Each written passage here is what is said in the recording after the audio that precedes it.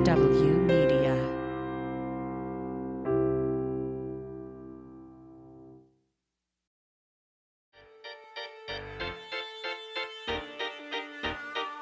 Hey there, and welcome to Living Through It, a podcast for interesting times.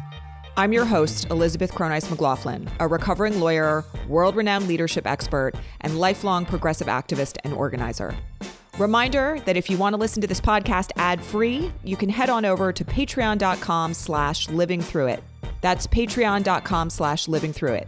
You can get access to our entire back catalog ad-free there, and also we have some special bonuses for our most favored listeners. Thanks so much for being here. And now, here's this week's episode. Welcome back to Living Through It with ECM, a podcast for interesting times. I am so excited about this week's interview. I will just tell you that as somebody who has followed our guest, Sarah Kendzior, online for a number of years now, this interview in particular felt really important to me. Sarah, for those of you who don't know, has written 3 books about the current state of affairs in American politics and American life. And one of the things that she's sort of known for on Twitter is predicting well in advance how certain political events are going to play out. So much so that she's been nicknamed the Oracle by some folks who follow her. I will tell you that there are times where I have felt really pessimistic after some of Sarah's takes. And yet I had a feeling, because I've read her work and because she is a parent and a mother, that it couldn't all be doom all the time. And in fact, one of the things that I was really interested in diving deep into with her was how we keep going when things feel really dire and when they feel difficult and when we see so much corruption and so many criminal conspiracies around us. So I think you're going to get an awful lot out of this week's episode. I'm so thrilled to have Sarah as our second guest here, and I really hope you enjoy this conversation.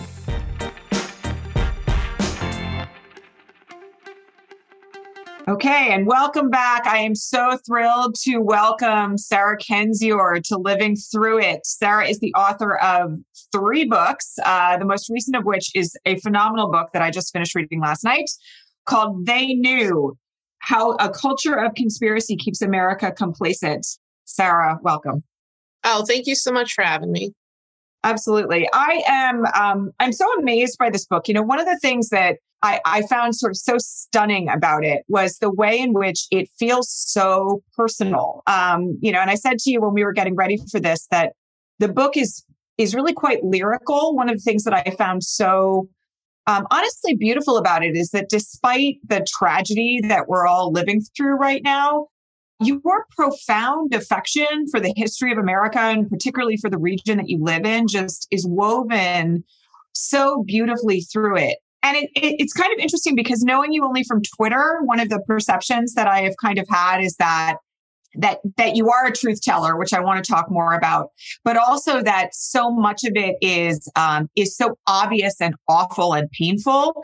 And the thing about this book is that it touches both sides of that coin, right? About the beauty of America and the beauty particularly of the Midwest and the place where you live in particular, and the iconography and even the geography of it. Why did you choose to write a book that felt so intimate while simultaneously addressing so many global and national issues of crisis? I mean, most of my writing is written in this style, although I didn't really start writing in the first person until Hiding in Plain Sight. You know, I was an academic and I would always try to keep myself out of it. But it's one thing when you're writing about the rise of autocracy and kleptocracy and mafia states in foreign countries. It's an entire different thing when it comes home to you as an American, as a mother, and as a writer. You know, with They Knew, I had a lot of creative freedom with this one in terms of style, but I also knew that as our country gets more repressive, as the media kind of consolidates toward what I see as a pro-fascist agenda, and as a lot of actual conspiracies become buried. Lyricism is kind of a safeguard sometimes. It's a way to tell hidden truths and a way to convey painful subject matter in a style that people find more engaging and relatable and just easier to swallow. I did not want to write Hiding in Plain Sight part 2, because with that book, I was so desperate to convince the American public of what was happening. And the sad thing is, I think I did. It's just nobody did anything about it. But, one of the lessons that I learned studying Uzbekistan, which is a country I studied for a long time, is that the truth tellers of that country and the folks who really kept documentation of political change, they weren't the bureaucrats, they weren't the officials, they were the poets, they were the songwriters, they were the completely independent journalists. Because in order to criticize, with complete truth, you have to remove yourself from that level of access to a very brutal, very repressive state. And unfortunately, we're no Uzbekistan, thank God, but we're moving in that direction. So precaution was taken as well in that sense. Yeah, it's interesting because I have a whole list of my favorite quotes out of this book. Like, I turned over corners and corners and corners the whole time I was reading, and was outlining and underlining the whole way through, because there's so many moments that make really plain where we are. One of them is on page 109, and you're actually talking about the intersection of what you wrote in Hidden in Plain Sight and what you're writing about now. And it's about this issue of nobody saw it coming. And I wanted to ask you a question about it. I'm just going to read it if that's okay with you. Or Yeah. So as I wrote in Hiding in Plain Sight, the oft-recited claim that nobody saw it coming is an admission of whom the speaker considers to be nobody. In the United States, nobody historically included women, immigrants, poor people, and anyone who is not white.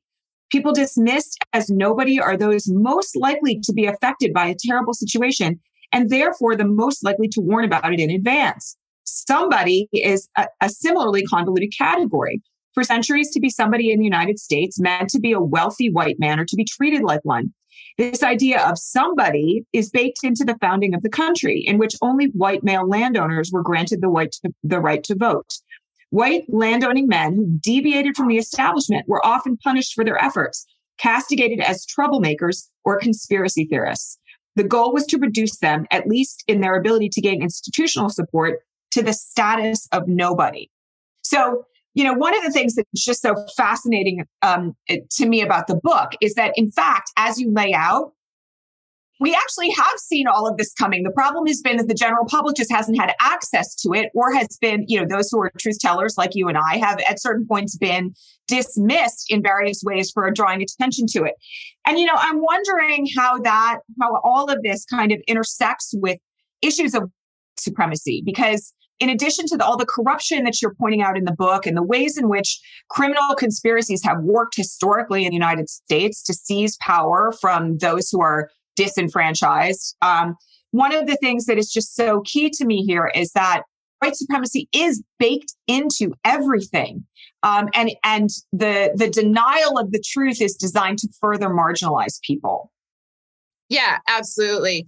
I think the American people as a whole should be given much more credit for seeing this coming. I think the average American person saw Trump coming, saw autocracy coming, certainly saw economic decline and other travesties coming, and certainly understood corruption far better than the press did. Or if the press did understand it, I think that they were for it. They were perhaps, wanting to preserve their place in that hierarchy. And so it wasn't in their self-interest to discuss it. Or, conversely, they did want to discuss it, but were shut down by CEOs and upper management. I've heard those stories firsthand. And a lot of it does come down to this designation of, being considered nobody, either by birth, because of your race, your gender, your immigration status or so forth, or by your refusal or acquiescence to be a sycophant to power.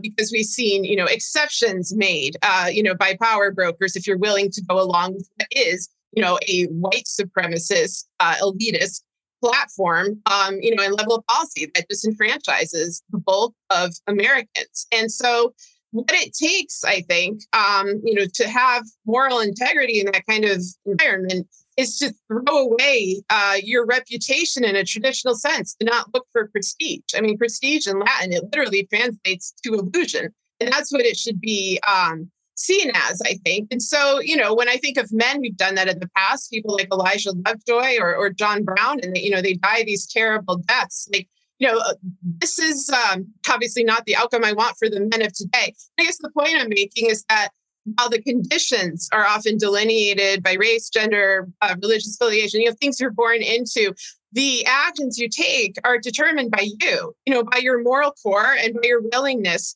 to look out for others and by your willingness to not care whether you're labeled, quote unquote, somebody by people who don't have any moral integrity. Yeah, I mean, and that to me is one of the really other fascinating things about the book. You tell these stories of these incredible investigative journalists throughout American history who have looked into, things like criminal conspiracies in Washington, D.C. It's funny, I went to law school in Washington, D.C. from 1994 to 1997. And in the earlier parts of the book, when you're talking about, for instance, some of these high level conspiracies that mirror what Jeffrey Epstein was doing, I was like, wow, how is it that I was living in DC 5 years after this happened? And I have only the vaguest, smallest recollection of this stuff. And part of it has to do with the fact that when, people, I think, who are senior in media are implicated in some of this stuff or are being told you don't want to threaten or put off X person in power because what's that going to do to our ratings? We see this a lot today. That impacts how the truth gets out, right?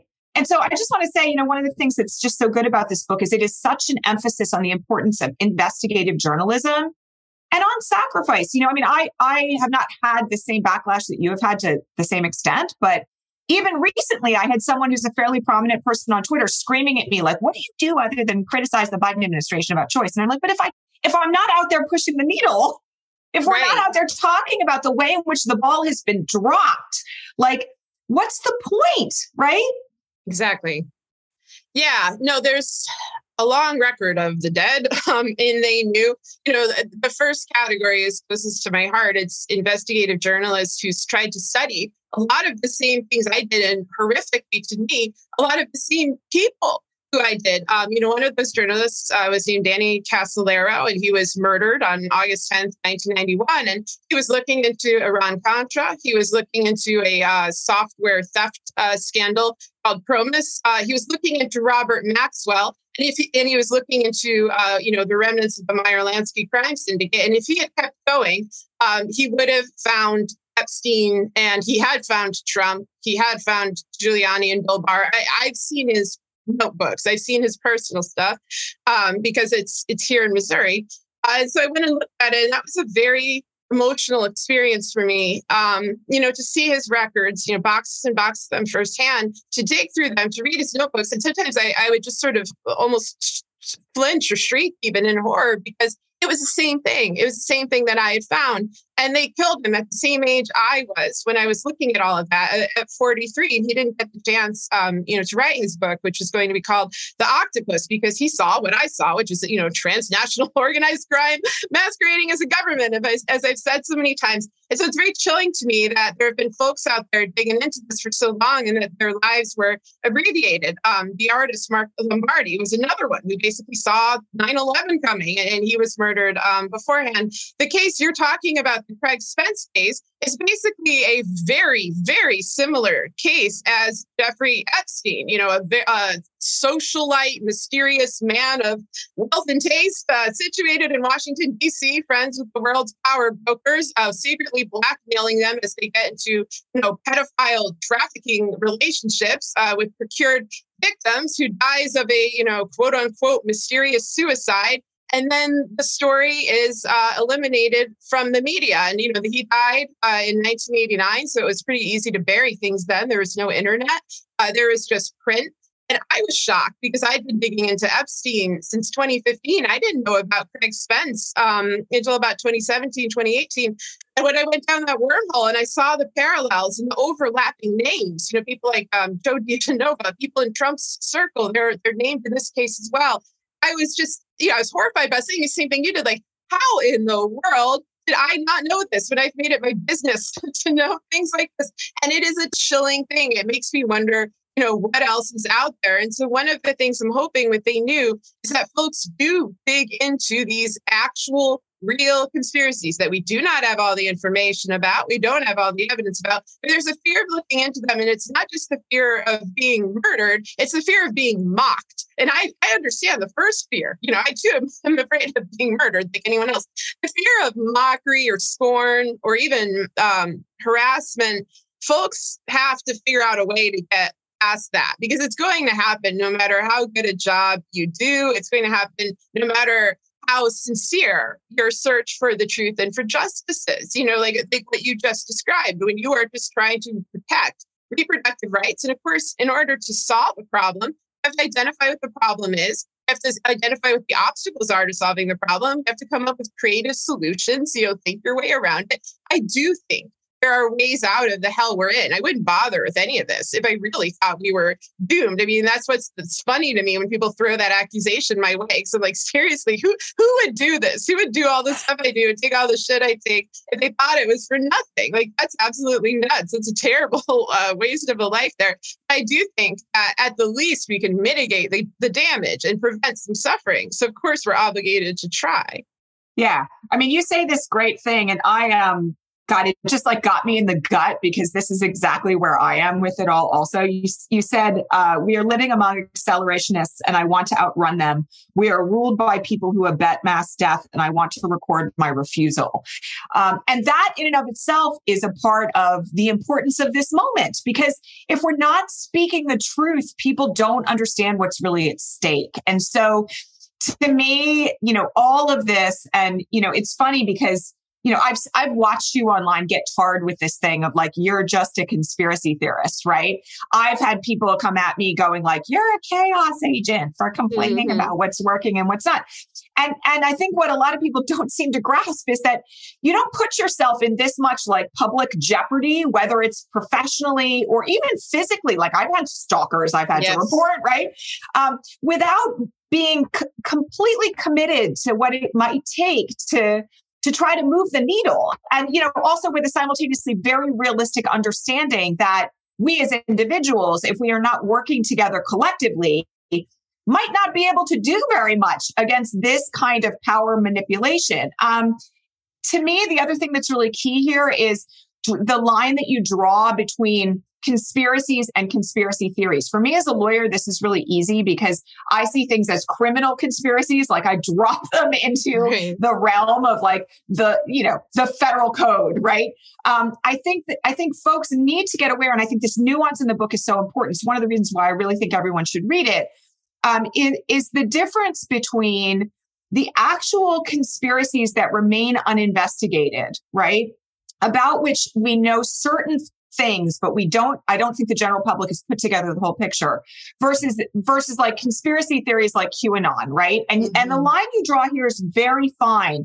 But I think one of the other things that's really key here, and I want to talk about accountability and I want to talk about January 6th, but one of the real key points you make here is that if real conspiracies are not investigated, and we don't have accountability for the crimes that have been committed, that actually makes us more vulnerable to things like QAnon, right? Like if the whole Jeffrey Epstein thing is not investigated and people are not held to account, of course, people are going to become more vulnerable to the idea that there's this like transnational cartel of pedophiles running the country, right? Right, because there was. I mean, there is, just not the one that they've designated. And, as I mentioned in the book, they sometimes get into this preemptively. Like that's what Pizzagate was. It was an attempt to make anyone talking about the actual group of transnational pedophile blackmailers seem crazy or have that be the first association. But yeah, we have real conspiracies, and that should not be an outlandish thing to say. The Revolutionary War was, in a sense, a conspiracy. The Civil War was certainly a conspiracy. Secessionist movements, the mafia, espionage, they all rely on conspiracy, which is just a secret plot of powerful actors. A conspiracy, by definition, relies on obfuscation. It is not transparent, or it would not be a conspiracy. It would be a policy. And so, of course, we don't know all the facts of it. And when you don't have all the facts of something, you're left with a theory. You're left with partial evidence from which you try to find an explanation of what is going on. And as I note in the book, there was a time period in the 1990s where this was actually kind of a favorable thing to do. Like conspiracy theorizing entered the mainstream and, a somewhat healthy way. It's never completely healthy because all of these kind of partial truths can be easily weaponized by horrible actors, in which they just become propaganda hidden as conspiracy theories. But, some of those, the X-Files, some of it was Oliver Stone in his better days. But I think a lot of it was the 90s were between the end of the Cold War and 9/11. And people felt safe enough to start digging into the past. I don't know if they should have felt safe. I mean, there was also things going on in Oklahoma City, Waco, the planning of 9/11 and so forth. But, the general vibe was kind of end of history. And so people started digging into things. And there was a real kind of inquisitive nature, I think, to the American people. And it all got wiped away after 9/11. I think that was a big change. It's like, how dare you ever challenge the official narrative? How dare you ever ask for more information? Even though people on the 9/11 Commission were challenging the narrative of it and asking for more information, people like, Senator Bob Graham from Florida and so forth. And since then, it's just gotten worse. I think because the Trump crime cult uses conspiracy culture in such an effective way. They utilize it in their propaganda. They have Alex Jones as their mascot, at least until recently. Roger Stone is a master of tabloid media, of social media. These are professionals. Like, I wish folks could understand that. These conspiracy theories that are weaponized come from people with professional backgrounds in deceit, Bannon and Stone. They spent their whole lives training this moment. So of course they're going to be effective. But the answer to that is full honesty. It's full and total honesty about the crimes that our government has committed. And I was encouraged in recent years from about, 2017 to around 2020, I felt like we were moving as a nation in that direction, like certainly on racial issues, certainly on the history of slavery and, and other topics that people had literally whitewashed. We are in the backlash. Like, we are in the backlash very hard right now. And that hurts us. It hurts any marginalized people, but it also hurts the general search for the truth and accountability because folks in power just absolutely do not want to touch any of these subjects anymore. They just want obedience. Yeah. I mean, I think back, I lived through 9/11. I was in DC on the day itself when the Pentagon got hit and got evacuated. And the thing that I remember from the aftermath of that, the moment that it turned was you're either with us or against us moment, right? Yeah. Where George Bush said that on national TV. And the message was, don't ask why we didn't know, or if we knew we didn't do anything, and all the stuff that came out about the presidential daily brief after that and the warnings that were right there. And, the idea that we should be allowed as a public to inquire as to why nothing was done on the basis of that intelligence is something that I think has just bled through the last 21 years and expanded and grown in the worst kinds of ways. I mean, so that brings me to kind of January 6th, because, one of the things that you make really clear in the book about the issue of accountability is that the stark telling and search for the truth is one of the key ways in which we could kind of like right the ship. Yes. And, you wrote the book before all of the January 6th hearings really started in earnest. You tell this great story in the book about January 6th itself, where you were in your house and you had the television on and your kids and your husband were shocked and upset. And you had this moment where you walked into the kitchen and were like, oh, are we all just watching the kind of like overthrow of democracy? Not realizing that you were so steeped in what was about to happen that the rest of us, and, I had my moments of shock about it on the day itself, had expected that something would be done to stop it with all the online chatter and everything that was happening. So I'm wondering how in the aftermath of that, you as someone who saw it coming, we have friends who refer to you as the Oracle online, how you feel the hearings are keeping up with that project. Because I know that I've been surprised about some of the things that we've learned, and particularly about efforts by Jamie Raskin and others to really sort of like give us the full-blown picture and the very clear use of media to do that. So how has it been for you? It's been mixed. I mean, basically having hearings is better than not having hearings, having regular, timely, consistent blockbuster hearings that go into the full context of the crime and not just that one day, that one individual, are better than the hearings that they've currently held. They took a very long time to form that committee. It didn't form until July of last year. And then they had a hearing and then they went on vacation. And, the fact that there is so much in the public domain, that I was not at all surprised. Of course I wasn't. Like Roger Stone coined Stop the Steal back in 2016, and then he just reused it. He used the 2016 plan in 2020. People made matching T-shirts. They were making hotel reservations with the help of Lynn Wood on the internet. Like I watched this play out for months. So I kind of thought, well, obviously others know that, and a lot of people did know it. That's the thing.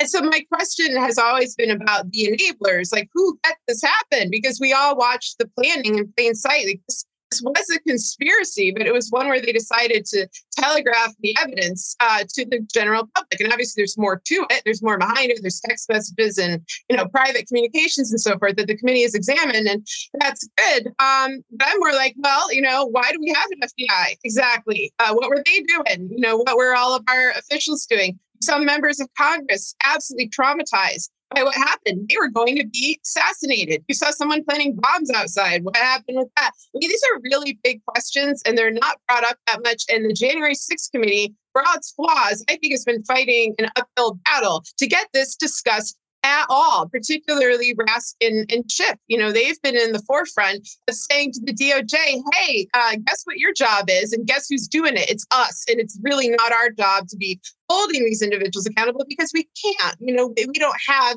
the, bureaucratic apparatus that one needs to do that Merrick Garland does have. So on one hand, I feel like they've done service. I think they've done a good job in the hearings that they've held. It's just not enough given the, enormous nature of the problem and the crisis and the fact that so much time went by. Like, as I know and they knew, when Biden was first proclaimed president, when he was proclaimed the winner, only 3% of Americans thought that he was not the rightful winner. And that includes all the Republicans.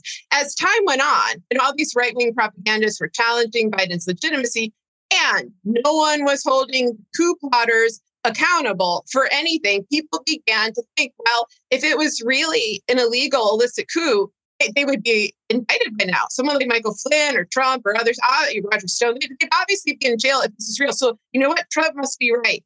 This must have really been an illicit maneuver by Biden to get into office. They really fell for it. And it's because of the lack of accountability. And that's why that's so dangerous.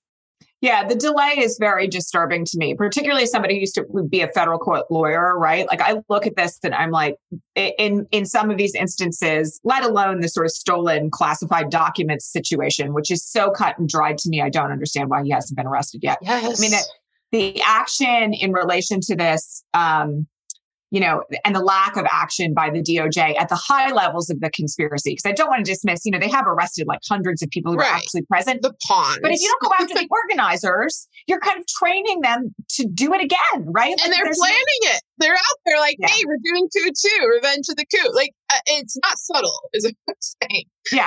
Yeah. Okay, well, so one thing I want to mention really quickly, of course, is that one of the things we're trying to do here on the podcast is kind of like give people practical, realistic hope for how things can change. And I want to note that, one of the things that you said when you wrote this section on January 6th in the events in your own household around it, it is about hope. And I took it very much to heart because I walk this fine line of wanting people to have hope and optimism so they are organized and to do it even outside of systems, to not have hope for the systems that have failed, that are functioning as designed, that have kept historically marginalized people marginalized, that neglect and, result in mass death. Like, let's not forget that's what's happened with COVID.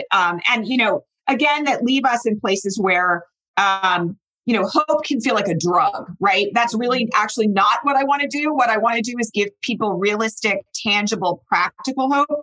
So I want to talk about this issue of like hopium as it's described. And there's a place in the book where you talk about it. And I want to just like read it really quickly here because it's so key here. In an emerging autocracy, you say, hope is dangerous because hope is inextricable from time. And an enduring strategy of autocrats is to run out the clock. That was the botched institutionalist strategy that led to the events of January 6th. a strategy of inertia masquerading as patience, of smugness sold as savoir-faire. You cannot govern on hope, and you cannot be governed by hope. Hope is a drug that gets you high on too many tomorrows. Hope is a flight of fancy on a hijacked plane.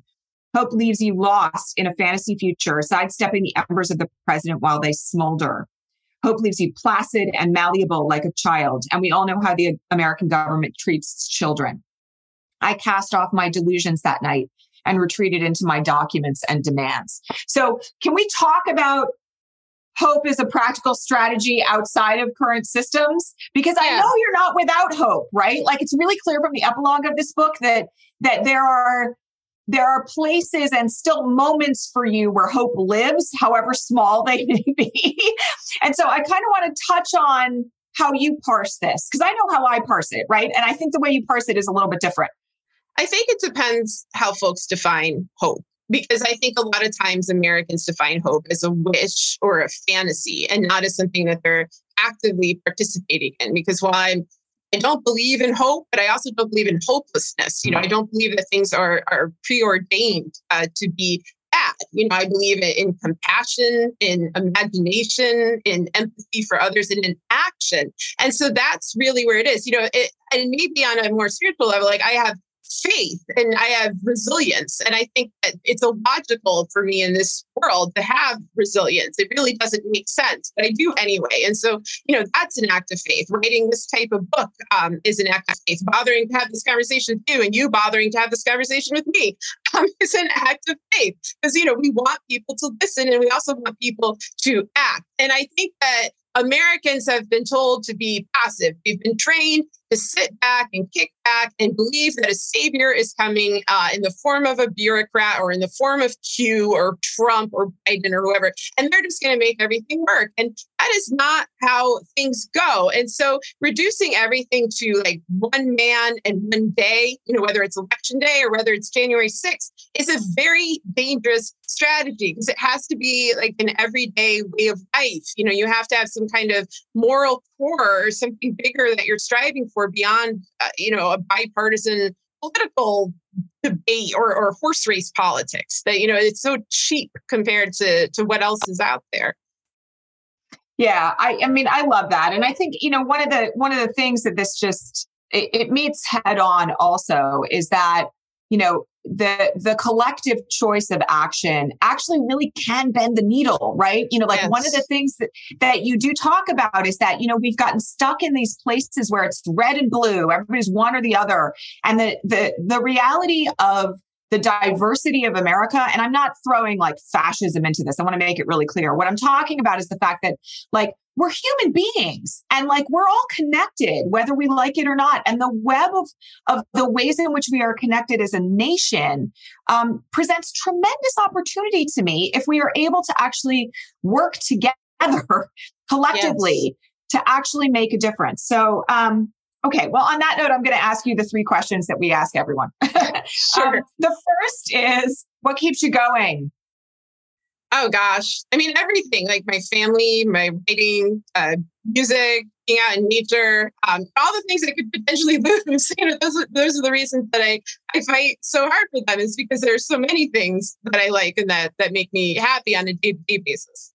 Yeah. I have to say, I think that this, and you and I talked about this before we got on here, but, you know, I think this thing of motherhood and parenthood generally right now, I have these moments where I look at my kids and I think I have these, not that I have any regrets about having them, but I have these moments where I'm like, wow, you know, like what we're living through is so traumatic and difficult. And what's the future of your life going to look like? And I feel such an obligation to fight for their future, right? Yes, 100%. And, you know, parents are in a real bind. I think our generation is in a really tough place right now, especially with COVID, you know, because we have elderly parents who are, you know, facing that. We have children we need to look out for. We have climate change on the horizon. You know, we were born at a bad time. You know, we were born at a time where a lot of burdens, I think, fall on us. We don't have a lot of support, institutionally or otherwise. That's the way it goes. I mean, that's what I mean about resilience, and finding something within yourself, like finding that, like you said, like an obligation, like a sense of innate morality. Like, this is the thing I have to do. It's not for me. It's for my kids. It's for other people's kids, so that they don't have to do what we're doing. They don't have to fight the battles we're fighting. And I think this may be, if folks are listening who are older, I think they're going to feel sad when I say this, because so many women are fighting the same battles that women fought 50 years ago, and we have to fight them again now. But part of the reason that happened, it was a lack of vigilance. And I'm not blaming women for this. I'm blaming sort of everybody. A sense of this can't happen. Roe can't be repealed. Women can't lose their rights. A sense that progress always moves forward. It's incorrect. You have to move it forward. You have to push the pendulum, or at least watch where it's swinging and be honest about its direction. And so, we'll fight. We'll fight just like, our ancestors fought, because that's just what needs to be done. And they knew it. And we knew it. And hopefully our kids won't have, such a hard haul. Yeah, completely. I mean, I think about, even for me, because I'm only a little bit older than you, but we're both Gen X. I think about, I was born before Roe was passed. I was born in 1971, the year before Roe was passed. And, I will tell you that being raised by a feminist hippie mother who taught me about Cesar Chavez when we were waiting in the shopping center line, not buying grapes, right? When I was 4. I know that there is such a sense of loss. But at the same time, I have this moment where I'm like, it's participatory democracy. Exactly. Nobody should have been under the illusion, and I'm not blaming anybody, but I want to make it really clear. Nobody should have been under the illusion that you get to opt out, because the moment you opt out is the moment where folks like Trump, folks like, all the people you go through, right? I'm sitting here thinking about the section of your book about the Kefauver hearings and right. Roy Cohn and, that all the dramatic historical chains that you string together in this book, those people are waiting in the wings for exactly the moment where the vigilance drops. And so, yes. My view is kind of, you get on this path and you don't ever get to step off of it. And that's the way it should be, actually. I do hope my kids have an easier time of it, but we have to be in it. Okay. Second question. What are the most pressing issues that need our attention right now in your view? I think I know what this is going to be, but I'll let you answer. If you do, please share, because, you sent me that earlier. I was tip-topping, and yet I don't have a completely clear response, because I feel like, we're facing a lot of interconnected crises, yes. And the only way to solve them is to discuss all of them openly and also discuss the way they interconnect. But I'd say the main one is, it's corruption, followed by just cruelty and conformity, which are upholding that state of corruption. And they also uphold, I think, that denial about corruption.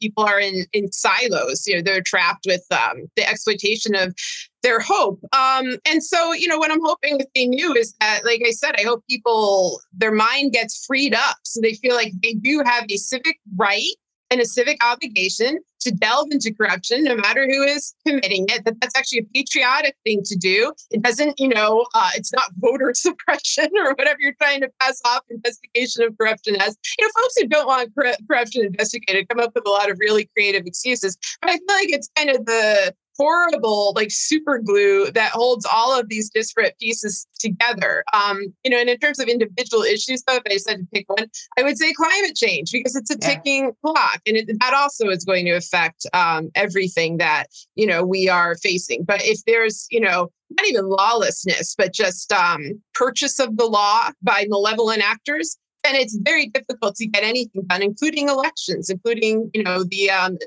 maintenance of the other rights that we're supposed to have.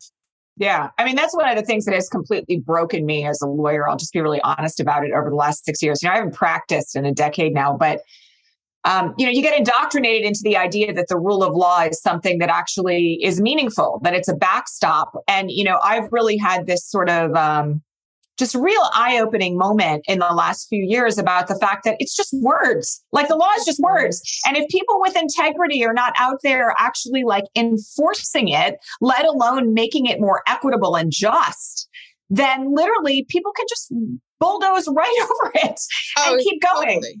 Yeah, I used to do, consultation for a group of Uzbek lawyers, lawyers from Uzbekistan, who were trying to stop corruption, trying to stop bribery, and I would help them strategize and so forth. But that was one of the main things that they taught me. And so when I come from a perspective of law, I come from the quote unquote law of authoritarian regimes, which is, the law is whatever we tell you at this given moment. The law is whatever fits our needs at this given time, whatever rights you have on paper, because this is important for folks to know that most autocracies on paper are democracies. They have democratic constitutions. They have a guarantee of human rights. They don't care. It doesn't matter. It doesn't matter if the judge just, rules in the favor of brutal power, often because the judge is under threat. It doesn't matter, what the lawyer is there for. It's often just spectacle. It's public humiliation. And that is 100% the direction that the GOP wants to pull this country and has been pulling this country. And when you hijack the courts, that's the cage bars of autocracy. And